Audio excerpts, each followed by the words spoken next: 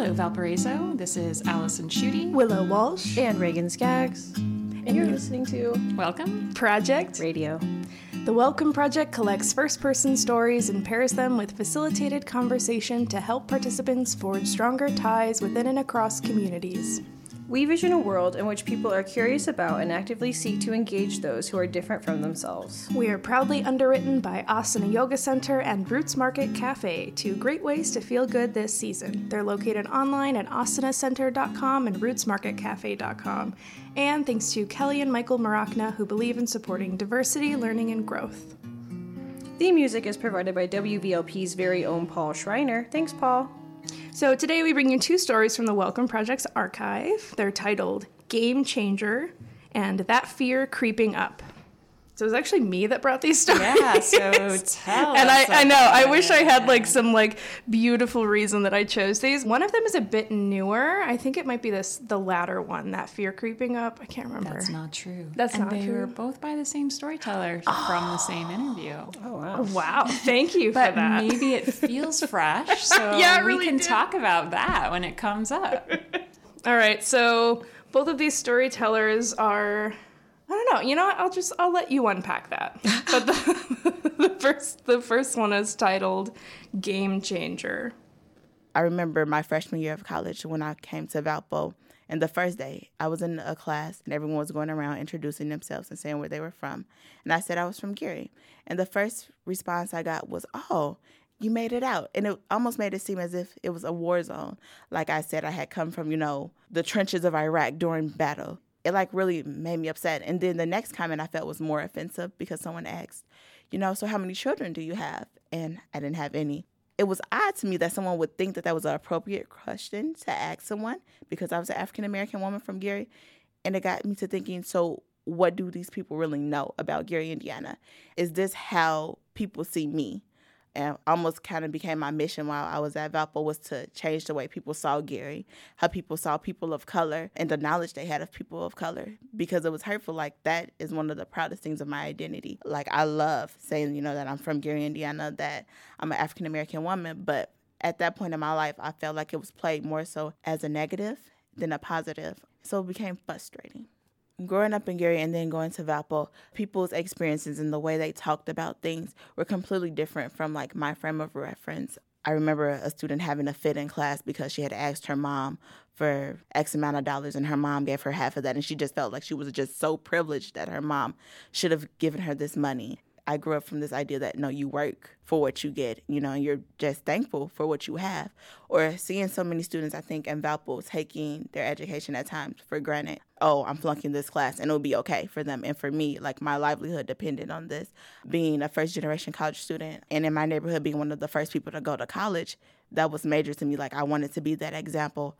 I guess the game changer for me was realizing that there was this difference in mindset that people have from where I was from and where other people seem to be from, and where they were in terms of maturity, in terms of just life skills, listening to people in classes that had never washed a load of clothes before for themselves. And it was amazing to me because you're taught these life skills because you have to.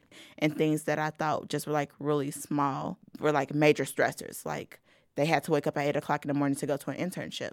I didn't see why that was such a huge issue when normally I was still up at 8 o'clock in the morning if I didn't have a class going to work to pay for me to be in college. This is WVLP 103.1 FM and streaming online at wvlp.org. This is Listen Up, Welcome Project Radio, and the co-hosts here today are Reagan Skaggs, Willow Walsh, and me, Allison Schuette. And we are talking today about two stories pulled from the Flight Paths Initiative by our host, Willow. Let's dig in. How do you want to start, Willow? Well, okay, so the first thing that stuck out to me from her story was she compared people, realizing she was from Gary to being in, the trenches of Iraq. How did you make of that? Because that surprised me. That the comparison Yeah. surprised you, or didn't Spike Lee make a movie called Chirac? I feel I can't remember how long ago that would have been now. So I think other people maybe are making this kind of comparison, thinking about what maybe used to be called the ghetto or the inner city to war zones, right? There's this impression from the outside, from people who don't know cities and neighborhoods, especially those that have been, disinvested in. They don't know how to understand what that looks like except how it's filtered to them through media. So, especially in the region here, the perception of Gary by anyone, I think maybe who lives outside of Gary and even outside of Gary currently, right? Because we've interviewed a lot of former residents of Gary who also hold this current perception that it's a dangerous place, it's a scary place, it's a place where you're at risk. So that's what I heard. I don't know, Reagan, does anything else come to mind for you with that comparison to Iraq? Well, what I was hearing was her being like, this is a really inappropriate comparison. Why are people asking me, oh, you're from Gary, as if I had this very terrible experience of being from like a war-torn country. I am a person who is always trying to learn things. And one of the big things that I'm trying to like teach myself now is like seeing and understanding places like Iraq and Iran, I'm trying to learn more about the Middle East, essentially, is what I'm trying to say. And especially like the U.S.'s impact on the Middle East and like what that has like looked like. And I think that, I don't know, all I can think of in this moment is like she's having a very similar moment to a lot of people. And there's this interview I saw of a student at a university, and he was from Iraq, and it was people asking him how he did his homework, like how he knew how to use like the internet. Oh my God. Because they just assumed that he didn't have the internet just because of where he's from. Like that he would never have had the experience of navigating Google. I don't know. Mm-hmm. And so I'm stuck on that right now of like, oh wow, she's from a place that I am familiar with, and she's having this very similar experience of a place that I am not familiar with. I think that's really interesting. This is maybe a slight tangent, but because it's the 20-year anniversary of when George W. Bush launched the war in Iraq in 2003.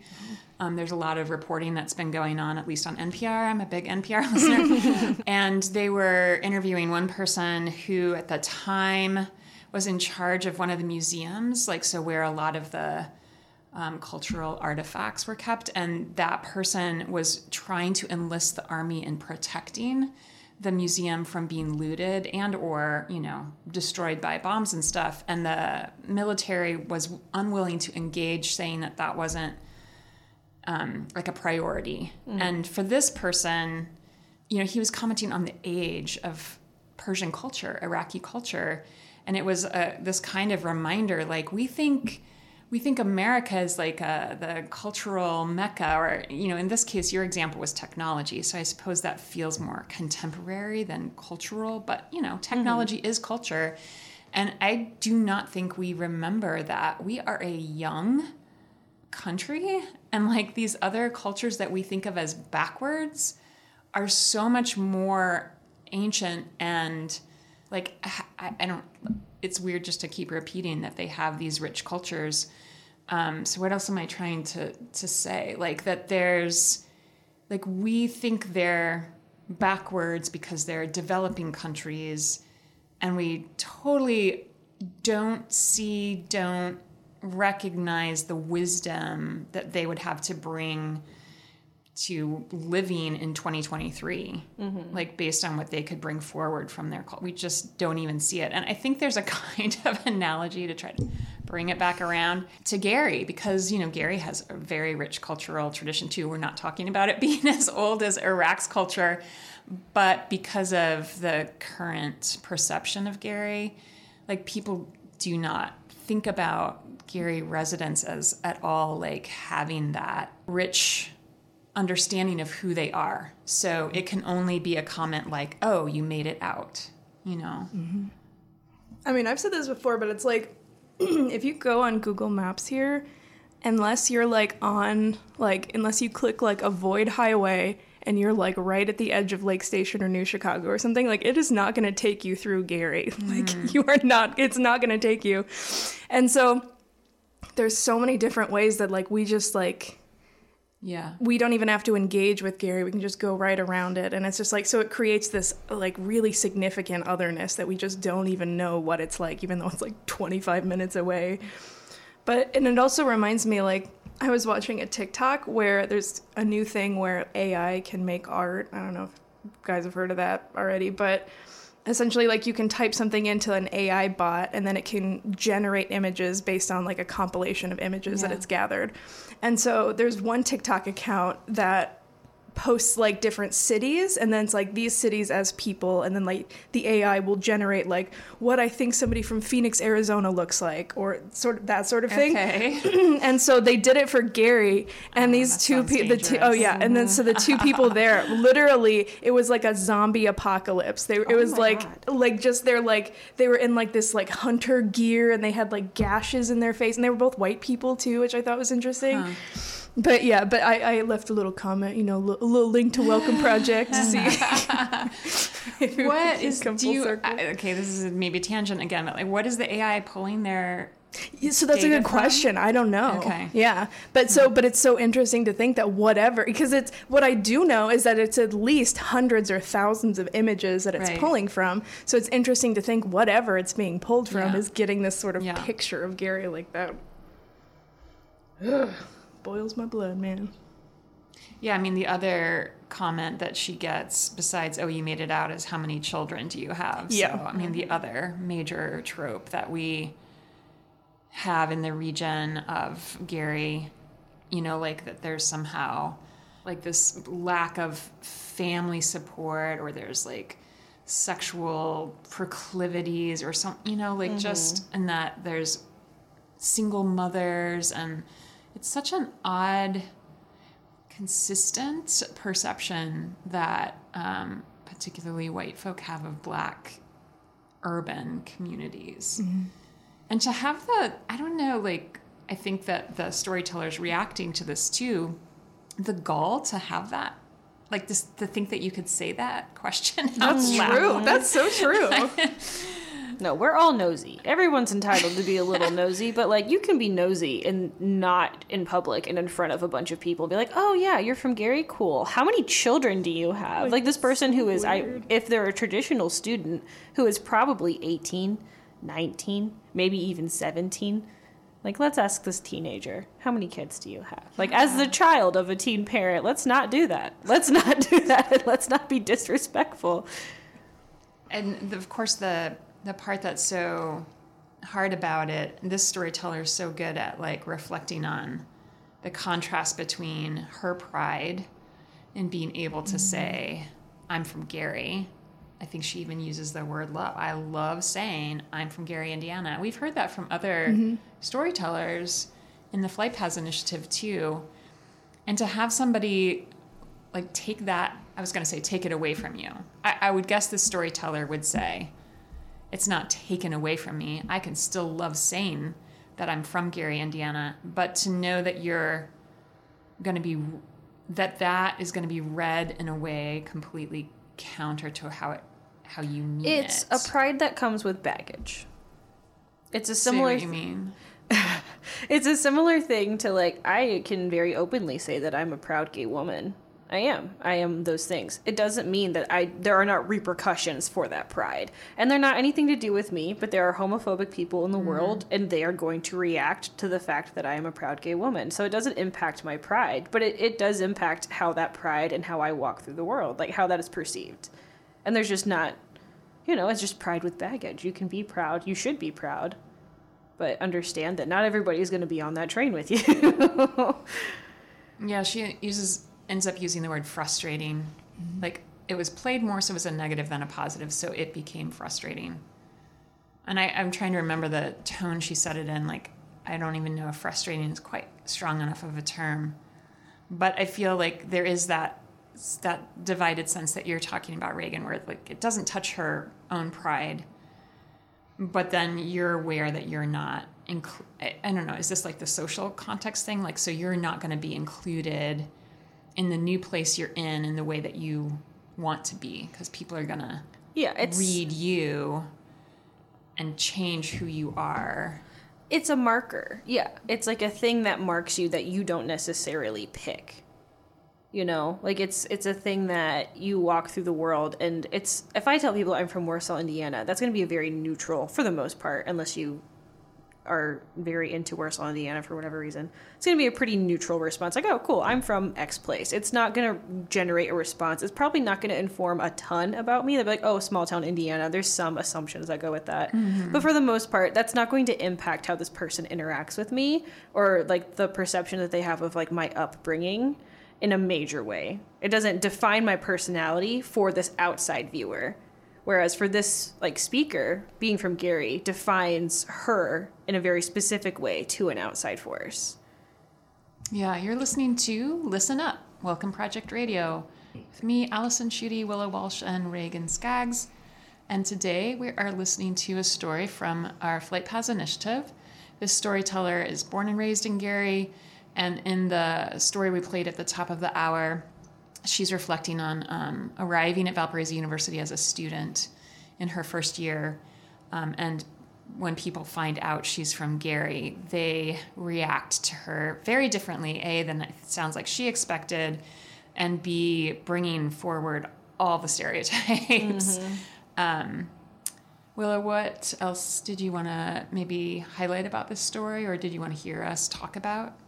Well, I was also thinking about, because she's not only her identity and her pride and how that's not tracking with the people around her, but also, like, where she finds herself in this community of people who, you know, probably don't recognize her as a full person or just seeing a lot of stereotypes. Mm-hmm. And then another level of that, which makes her experience really hard, is that she's noticing that the people around her are a bit more financially privileged than her. And, you know, just this sort of like, she you know, the word she uses is maturity. And I thought that was interesting. Yeah. Reagan, you're smiling. I struggled. I obviously do not have as much going on as this person did. Like, I don't have to deal with racism on campus when I was at Valparaiso University. I'm not trying to, but I really struggled with the lack of financial awareness and the lack of, I don't know how to say it, just like how to do things awareness. Like, she describes people not knowing how to do their own laundry. And like, I remember also being like, I don't understand how you never had to do this. Like, it was literally like just unfathomable, like to a point where I had a really hard time relating to a lot of my peers. One, because there was like a clear wealth disparity, which I don't remember being as big of a deal in high school, but became a very big deal in college. And then there were all these people that they just didn't know how to do things. And I didn't know how to deal with that. And that's not to say that that's something I took on. I was like, okay, I'm going to teach you how to do laundry. That wasn't the vibe. But it was just something of like, I don't know how to talk to you. And I feel like our worlds are very different in a way that I don't fully understand because we've lived so like, I don't know how to talk to you. I don't know what's going on. Quick tangent. There's a TikTok theme going around that's like tell me the most insane thing that somebody has said to you, and it's financially motivated. And one guy was like, he said, somebody was in my like meteorology class and they told me a hack for parking. He's like, yeah, I don't park in the student lot. He's like, if you just park in front of the front door in the tow zone, they tow it to the impound lot and it's only $125 to get it out of the lot. And so I just take an Uber after I get out of class to the impound lot, and that's just only $125 a day to park. Like, that is so similar to how I felt being at Valpo. Like, people would just say insane things to you, and you're just like, we are not on the same planet. Like, you rolled out of bed today, and I went to work at 4 a.m., so I didn't starve this month. Like, yo. Can you help me from your more recent experience as students at Valpo? And I think already it's been 4 years for you, Willow? Yeah. And then when did you leave? 2020. So it's been 3 years for you. Okay, so there's a little gap, but not much. Like how many students did you feel were? Okay, let me try it this way. When we say we're a predominantly white institution, right? We're thinking like 80% of our student body is white. I think that's about right. Like, what about the class range? So like for people who could afford like $150 parking ticket, like what's the percentage there, or like then like what's like a middle class versus how you would identify as working class kids? Yeah, honestly, because even when we take non-traditional students into account, which in my particular programs, for whatever reason, there were a fair amount of non-traditional students. It felt like, and again, this could just be a perception thing, because I didn't take numbers. It felt similar. It felt like an 80% thing of people who were middle class or from middle class families. And there's like a certain, I call it college poor. There is a certain college poor that happens, but like, I don't know how to explain this either. Because until college, I wouldn't have described being poor as like a cultural thing. But it was very clear to me that this was the people's first time being poor. And it was in a way that wasn't... I see what you're saying, yeah. It was in a way that wasn't very high stakes. Yeah. It was like, oh, well, you know, I'm going to... Like, you know, I think the stereotype of college students eating ramen and whatever, like, yeah, sure. Like, that kind of stuff wasn't necessarily uncommon even for the middle-class kids. But it was like their mom still paid their car payment. Yeah. Like, you know what I mean? Yeah. Like, you weren't like you overspent this month and you maybe shouldn't have done that and you needed to work on your budgeting a little better as like a human being, but like you still have gas. Like, you don't have to worry about that. Like, that's never been off the table. Someone's always going to pick that up for you. It was like low stakes, like poverty. Yeah. But it wasn't really poverty because it was just like you just lived in a dorm, and that's just a weird existence Your budget to have. was just restricted Yeah. at that moment. So it's not poverty in the way that... Yeah. So like that kind of thing was like relatively more common. But if we're talking like low stakes, I would say it felt like 80% of people were, you know, upper to middle class. Yeah, I guess I was asking in part because from the teacher position, you know, it's a little bit hard to tell by visual cues. I mean, some people, like, you can tell they've got at least enough spending money for like the nice nails, hair, jewelry kind of stuff, but a lot of times students are not dressing up for class. Yeah. So, you know, the sweats kind of like neutralizes. And I think sometimes you can tell by what people contribute to conversations, certain kinds of experiences they've had or haven't had. But not every text that we read would bring up, you know, issues of class. So I was just thinking, like, how often would you two or this storyteller have encountered someone like really didn't know how to do their laundry? I mean, like, I come from a middle class family, but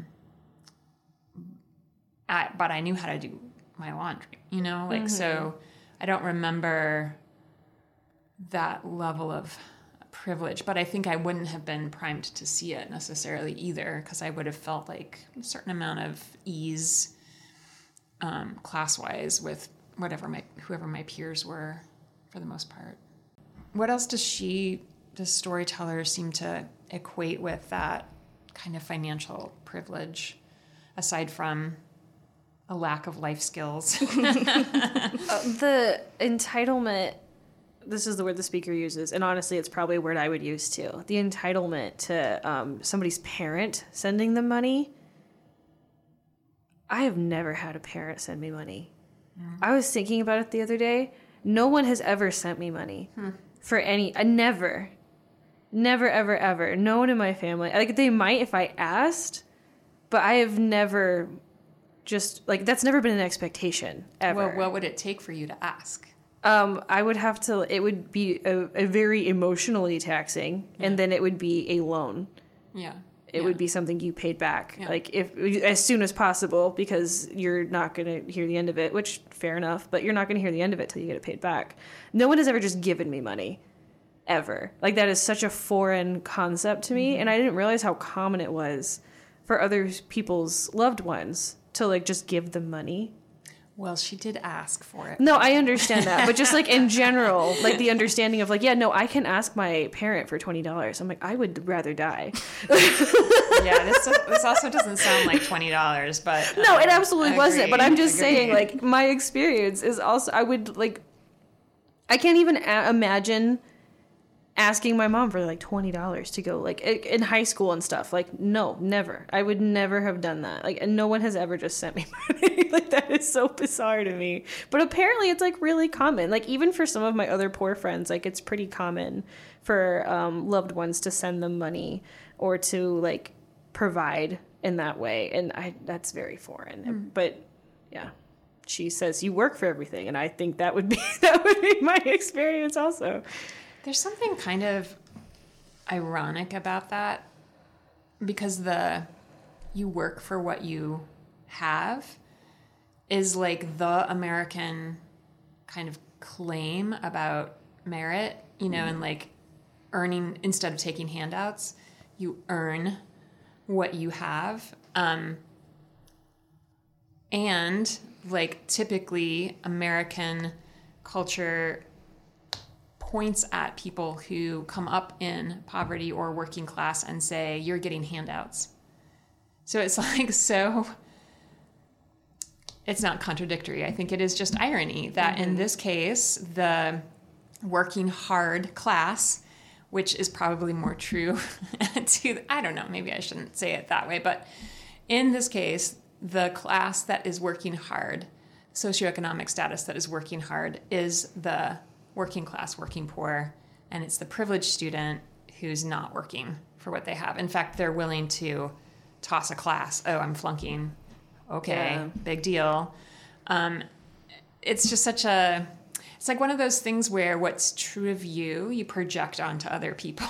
I don't know. It's just so mind-bending. I wonder if like part of the frustration too is like, you know, if like working hard actually got you anything, like that would be fine and dandy. But unfortunately, it's like, while, I mean, this was true for me. It's like, while you're going to work every day, you're going to miss things like internships and free jobs, you know, things that gain experience. And it's not like you can leave college and then put like Starbucks on your application. Like I couldn't do that. Like they would be like, okay, and like, how does that relate to research? You know what I mean? It's like, it's like it's not even transferable, so you can get further than the other folks around you. But it's like, great. So like Nancy, who never had to pay for anything in college and didn't know how to do her laundry, had a fancy little internship, and oh, now she's a branch manager or something. It's like the privilege maintains the disparity. It's like even working hard, you can't even get past where some of these people can get just because they're getting things for free.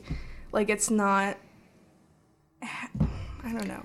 My freshman year roommate, who was ultimately perfectly fine as a human being, perfectly regular.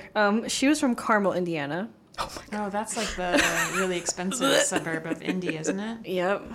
Yeah. Some of the best high schools in the country. Everybody's, you know, they got a good tax bracket going. Very expensive place to live. Yeah. Not the most in touch person I've ever encountered. I will put that out there. And her parents, you know, they paid for everything. She had like a credit card from her parents, like all that stuff, whatever. No big deal. We didn't talk that much, so it wasn't like a huge thing, honestly. Like we didn't hang out, so I wasn't really like overly aware of it. She would tell me about it. And I remember one time she was sitting on her bed and I was sitting on my bed, because these dorms, ladies and gentlemen, they are small. And we're talking for probably the first time that month, you know. And she tells me how she was upset with her parents because she wanted to use their Costco like membership to get 2 more pairs of glasses that just like for aesthetic purposes. She also needed prescription glasses. She wanted like 2 more pairs of glasses for aesthetic purposes. And mine at the time were fully being held together with tape. And I remember just sitting there and realizing like, one, she fully doesn't understand what she's doing right now. She fully doesn't get it. It's fine. Like, she fully doesn't get it. And just feeling like, wow, other people live real different, huh? Like, it was just like this complete and utter lack of awareness of this person. Like, my glasses are like barely holding together. I've needed a new prescription for God knows how long at that point. And she's just like, yeah, no, I want to get like 2 more pairs of glasses so that I can just have more to match more outfits. And I'm like, you go, girl. This is WVLP-LP at 103.1 FM in Valparaiso, community-supported radio, also streaming live from WVLP.org.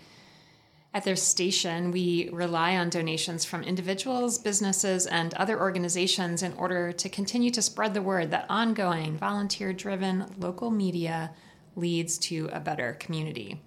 So please consider supporting this station by visiting the website wvlp.org/support. Donations are tax deductible, and we here at Listen Up would sure appreciate it. And this is Welcome Project Radio with me, Allison Schuette, Reagan Skaggs, Willow, Walsh. Today we're doing our thing with two stories from the Flight Paths Initiative, actually both by the same storyteller. And this is a lifelong Gary resident, and in both stories she's reflecting on her arrival at the university as a student. This one is titled That Fear Creeping Up. I remember my freshman year of college when I came to Valpo. The first thing I saw when I walked on campus, and I guess this is going to seem very rude, but wow, there's a lot of Caucasian people here. I had never seen so many like blonde-haired, blue-eyed people in my life. Everyone in my neighborhood looked like me. Gary, by the time I was born and was living in the city, was a very homogeneous city, predominantly like just an African-American city. I guess when I was on campus, I didn't feel a sense of safety because I was so used to everyone looking like me. And when I stepped into a place where everyone didn't look like me, it became very, I guess, nerve-wracking at times. I remember listening to people talking about how they were scared to, come into Gary or, to even drive through Gary because what if this or what if that? And me never having that fear, but me being afraid to walk down the streets in Valpo. And sometimes I still feel that fear creeping up. One incident in particular was towards the end of my sophomore year of college. And me and two friends, we had decided we were going to go out to eat. And so we had went to Around the Clock, which is a little restaurant that's really not too far from campus and it's walking distance. And we stayed kind of late. And so it was getting dark. And as we were coming back, we had hit the 7-Eleven, which is like maybe a street off of where campus is. And we saw like two pickup trucks with Confederate flags on them. So at first, it was this fear. And it was like, okay, we're just going to walk. They have this right. We'll just ignore it. And they turned their like brights on. And they like drove behind us for like miles. It seemed like we were running. And we ran to like one of the staff members' homes. And we're just knocking and we're knocking. And so we went in and we're just breathing hard. And we're like almost in tears. And we told him what happened. And he's just like, oh my God, I can't believe it. And at that moment, it reminded me of all like the negative things that I heard family members saying and I heard people in the community saying when I chose to go to Valpo. And it really made me question, like, is this a place that I should be? It was just like a horrible week. We had got on one of the V-Line buses, which is the public transportation in Valpo. We had asked to like get off at JCPenney. And at first, the driver was like really nice to Kelly and my friend Kelly. She's Latino and African-American, but she doesn't present as such. From facial features, you wouldn't necessarily be able to tell. And so the bus driver was really nice to her. And then I got on and we were talking, and like his attitude completely shifted. And he drove past JCPenney and didn't open the doors. And then we saw him let off other people off the bus. And he was just like, oh, have a nice day. I'll be back around this time to get you. And so then he waited till we were like in a completely different area from JCPenney. And was like, oh, you guys can get off now. I was like, but this is not where we said we were going to get off. You rolled past us. He was like, oh, I must have not heard you. Well, you have to get off now because I'm going to pretty much turn around. And I was like, I know. And you turn around and go back to JCPenney. And he got so upset. And so he eventually drove back to JCPenney and we got off. And we didn't catch the bus back. We like walked back to campus. I remember just thinking like, why? And it just kind of made me feel like I didn't belong in that community. This is Listen Up, Welcome Project Radio with Reagan Skaggs, Willow Walsh, and Allison Schuette. Today we have two stories from our Flight Paths Initiative, lifelong Gary resident, and a Black woman, because that's how she likes to know herself. And she is talking about arriving on campus and then some particular experiences around racial harassment that she experienced at that time. I like that she was like, I don't want to sound rude, but there's a lot of Caucasian people here. And like, I hate that like whatever responses that she's gotten to like objective truths have made her feel like that's a rude thing to say. But, like, I don't know, that's just, like, so, to me, so emblematic of white people to, like, get so uncomfortable when people call out whiteness. But Willow, whiteness is the default. Yes. And if you're noticing the default, then that's just silly. We can't say white. Uh-huh. It was my last job. I would always say that. I'd be like, people and like other people. Like, all right, everybody chill.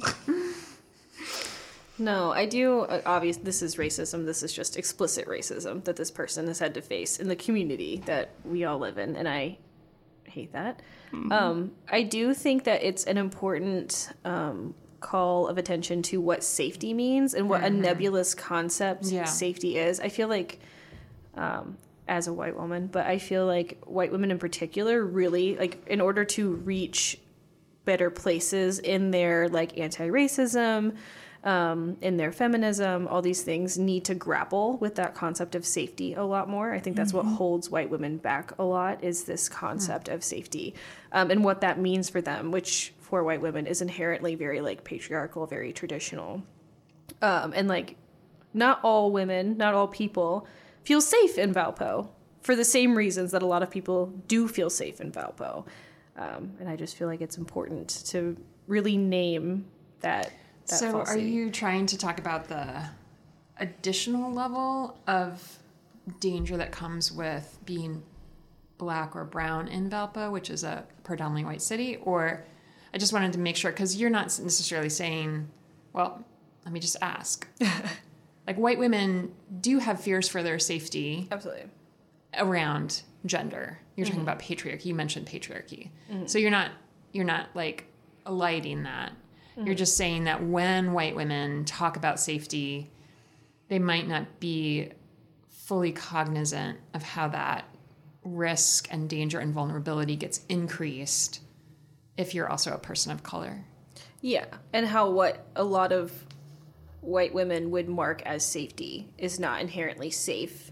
Oh, I see. Okay, so if I'm a white woman, I feel safe here, then all women must feel safe in this space. Got it. Okay. And, like, safety being, like, a well-policed neighborhood. Safety being a neighborhood where there's a lot of people that look like me. Safety being that kind of thing. Whereas, like, I don't know, it's just safety that's very dependent on very specific values. And those values are typically rooted in white supremacy and patriarchy. And I think a lot of white women need to unpack that a lot. Not to say that there isn't gender-based violence, because there absolutely is.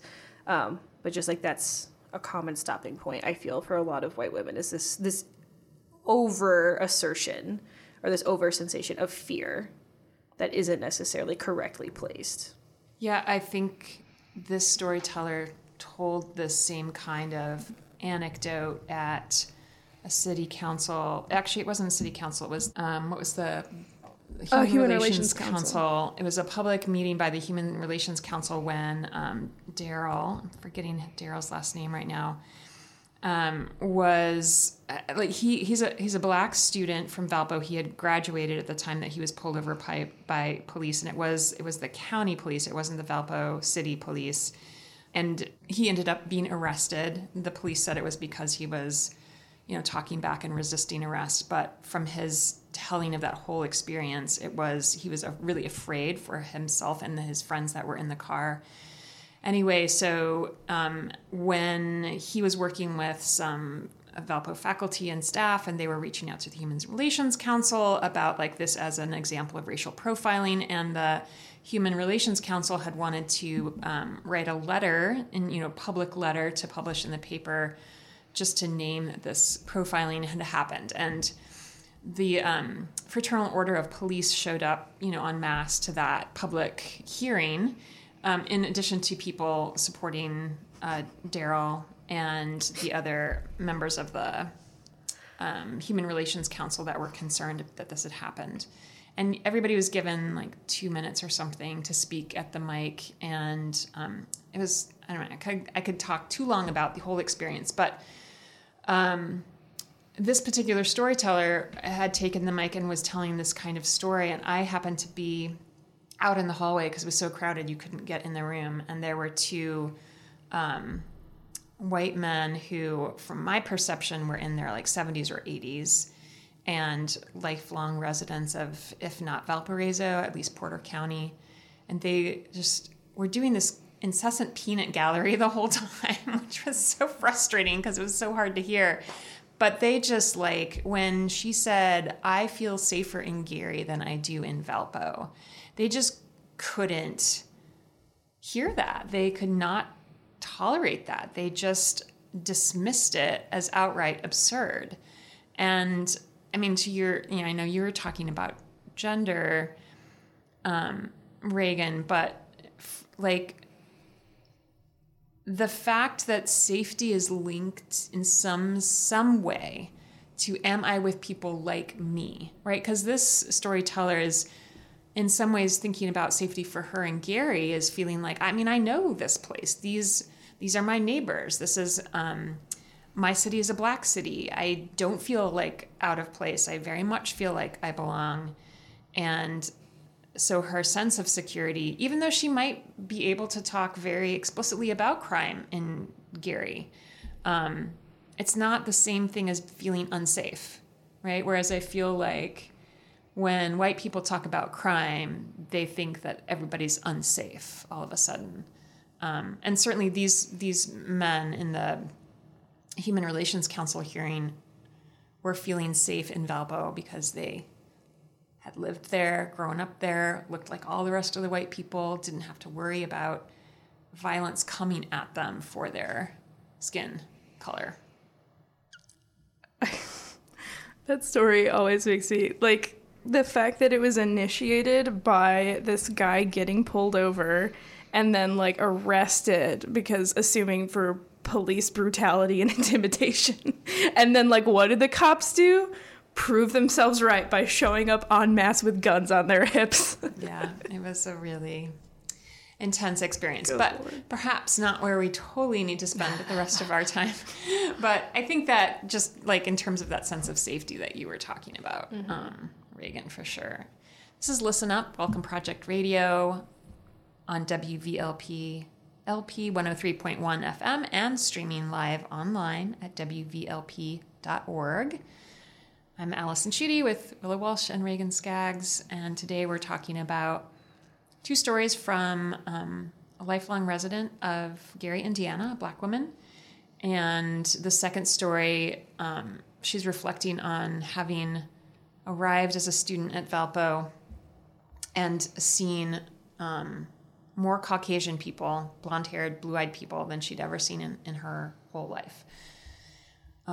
Do we want to say more about that part of the story, or do we want to talk about the experiences of harassment that she's recounting? If I can, real quick. Yeah. Just one thing. I do want to say that I want to give more, credence, whatever, to the speaker's experience of discomfort on seeing somebody like blue hair, blonde eyed, or blue hair. Probably would be more comfortable with blue haired people. Blonde hair, blue eyed people. Just because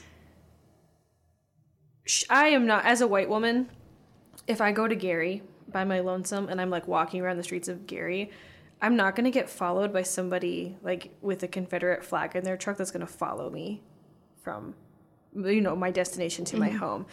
So I do just want to say, because I don't want it to come across as like there is no need for fear in regards to gender, but also like she is having like a racial and gendered experience of fear. And I just want to make sure that I'm very explicitly stating like, yes, her fear is appropriate. It is the white lady fear that is usually inappropriate. White ladies need to work on it. Her fear completely warranted. Like rooted in actual experience. Rooted in experience and rooted in just reality and also like systemic racism. Like I think you could argue the Human Rights Council incident. I would say that as a systemic thing. You can't argue that the systemic racism comes from the people in the Confederate flag truck. Those are just people being terrible. But yeah, like she is at risk for a very real type of danger that I simply am not at risk for, at least in the U.S., due to the way that I look, due to the color of my skin. I think it's important too, like there's not even like an equivalent of that. And that's what kind of like sucks about white people, I guess. Like, it's just like that the speaker could come to Valpo and have that experience of like getting the brights turned on in a truck behind her with Confederate flags hanging off the end. Like there isn't like you know, like if I were to go into Gary, it's just like I feel like white people would say like, well, I was threatened, but it's like in reality you just like saw a group of people of color, like, you know, it's like it's so hard to like get people on reality in terms of privilege and what experiences happen to you, because if you want to inflate like, oh, I have stereotypes and so I was scared when I saw non-white people, like that's not the same as being chased by somebody driving with their brights on. I would push back against that just a little, just because I feel like people who are visibly religious, particularly people who are visibly Muslim or Sikh, I think they can have that equivalent experience regardless of race, especially if they wear a head covering. But yes. Wait, what do you mean? Just like, yeah, they can be, like, I think what I'm hearing you saying is like the instant targeting of simply because of like your skin, simply because you are a person of color. Yeah. And So I would just push back on that. I totally agree with you. What I mean is like, as like there's not like a white person equivalent. I mean, I guess, okay, unless, but like, you know, it's like there isn't a flag that like is saying like I love white people slavery like the Confederate flag does. There's not an equivalent of that. Yeah. But it's like white people want to inflate the fear that they have to that point, because they literally don't understand what it means to feel that actual fear of being chased with your brights on. That's not the same, Karen, as like seeing a group of people of color looking at you, like just existing in the like, same space. Exactly, but it's like, but because Karen has never even had that experience, it's just like we have to take, you know, Karen's word the same as we have to take this speaker's word, because Karen doesn't even know what it feels like to be targeted for her identity. She can't even wrap her mind around it. Yeah, the scale is so skewed. And that's why we get like, you know, in my opinion, this is how we get all lives matter from Black Lives Matter, because white people literally cannot grasp the concept of privilege if it has not happened to you. I mean, you know, progressives sometimes can understand this, but it's just like, if you're saying all lives matter in response, then you are literally so ignorant to the fact of how people of color are treated, and the fact that you want to inflate your experiences against that is just... This is what happens, folks. If we just can't live on the same level of reality and we just want to inflate all of our things as the same, like, we're not going to be able to find common ground. It's really frustrating. Yeah, what did you all make of the bus ride to JCPenney's? And that surprises me 0%. Not that it surprises you, but like in terms of like it as an experience of fear, racism, exclusion. Not that like we have to compare and contrast like the Confederate flag truck with the spotlights following you, because that feels far more threatening, and something really could potentially have happened to them. With this other level, or I don't know, of racism that they experience on the bus. This is a person who has a certain amount of power going specifically out of their way to be racist. So you're talking about the bus driver now when you say that? Because all this person has to do, like, it's same thing, like, kind of, not really, but like at Starbucks, all I have to do is take your money and give you your coffee. That's my job. That's my whole job. This person's whole job is to just, like, you know, drop people off. And I also have taken the V line. I took it a lot, especially in college. And yeah, it's not uncommon at all, just in case people aren't familiar with the V line. It's not uncommon at all to ask, like, hey, this is us, like a store or something on the way. Can you just drop me off there? That is a very common thing on the V line, and they almost always accommodate you. That's a stop on the V line, though, too. Oh, is it? Okay, I didn't know. Literally a stop. It's a stop. Yeah. So, like, this person just, I don't know if it's a he, I'm assuming. He just deliberately went out of his way to practice systemic racism. And I'm not comfortable calling this a microaggression. I don't know if people would call it like something, because he didn't explicitly say, no, I saw you talking to this black woman and I don't want to serve you anymore. But it's not a microaggression. It feels pretty explicit, but I don't know if there's like a specific term for what this is besides systemic racism. But yeah, he just went out of his way to not do his job and to not provide the service he's being paid to provide because he did not want to. I don't think I don't know how else to see it. Yeah, you're reading it as very intentional and conscious on his part, right? Yeah, I am. Yeah. And I am not necessarily excluding that reading. I feel like the storyteller's interpretation of him lends itself in that direction. And this is not to make allowances for his behavior at all. I do think it's possible that his unconscious racism could have made it so that he's not listening when they say, so if we follow the storyteller, her friend Kelly gets on the bus. Kelly doesn't present as a person of color. The bus driver's really friendly to Kelly. When the bus driver sees that Kelly is with the storyteller, and the storyteller doesn't go into details about her own appearance, but we can kind of gather from the other parts of her story we've heard that she visibly presents as a Black woman. He seems to stop being nice. His attitude completely shifted is what the storyteller says. The next thing we know, according to the storyteller, is that he drives past the stop. So, and I don't even know if it's worth considering the unconscious racism version of this, that somehow because, his racism kicks in when he sees that Kelly is friends with a Black bus rider, that he would suddenly be deaf to knowing the stop that they wanted to get off on. But I think maybe the only reason I'm bringing it up is because when I think people talk about microaggressions, they're usually talking about it as unconscious bias on the part of the person who's perpetrating the microaggression. And I feel like the critique of anybody ever using the term microaggression is that serves the perpetrator, not the person who's, being impacted. Because a microaggression is never micro when it's landing on you. I guess I didn't have the same concept of a microaggression being unconscious on the part of the person doing it. So maybe we just have different probably definitions kind of. At the beginning of every Welcome Project, we should just go through all the terms that we need to. F is for friends.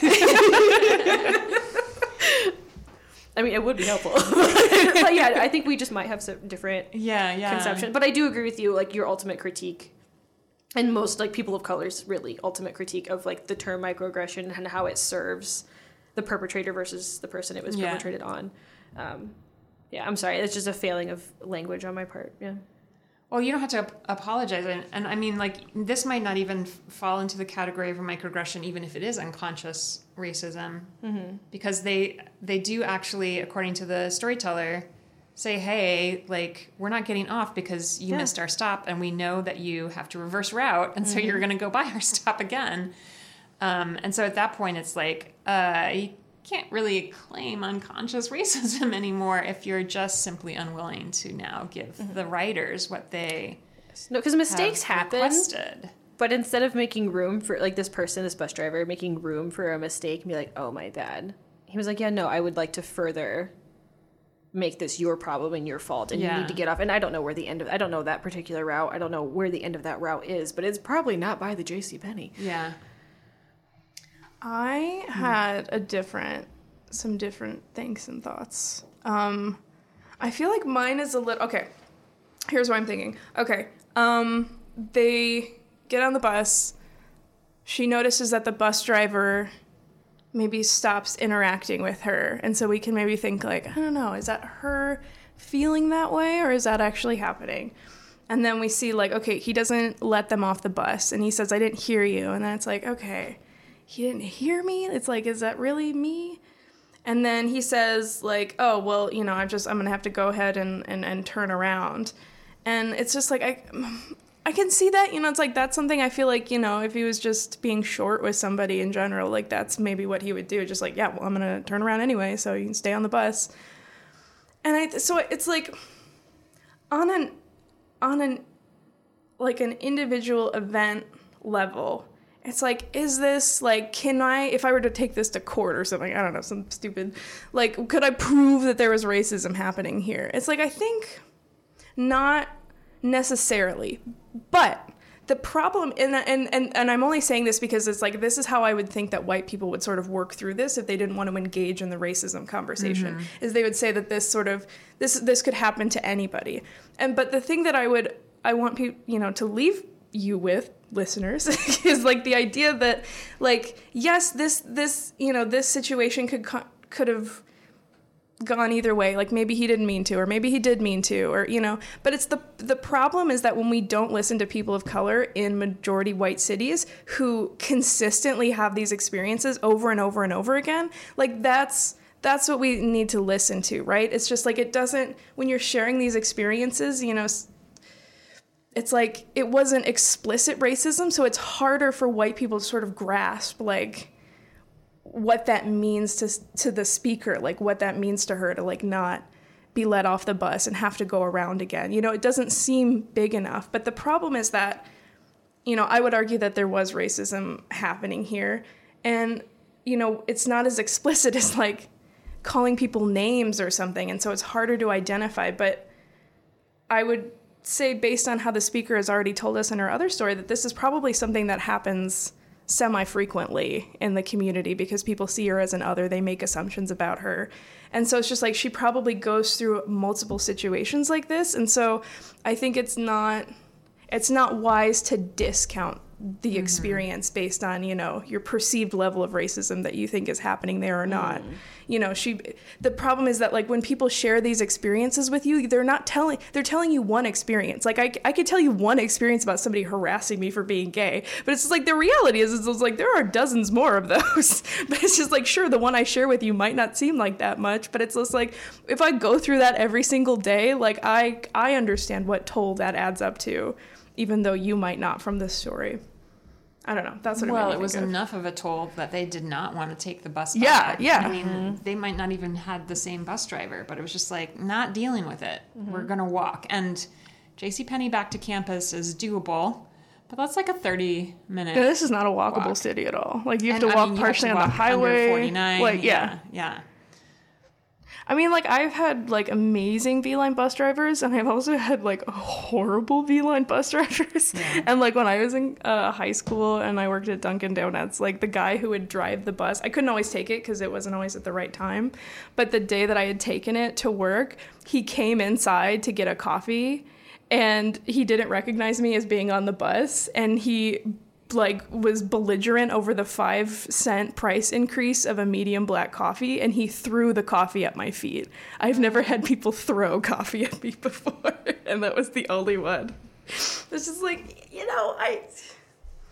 I don't know. People could just be kind. Well, before we head out today, please check out WVLP's full schedule at wvlp.org.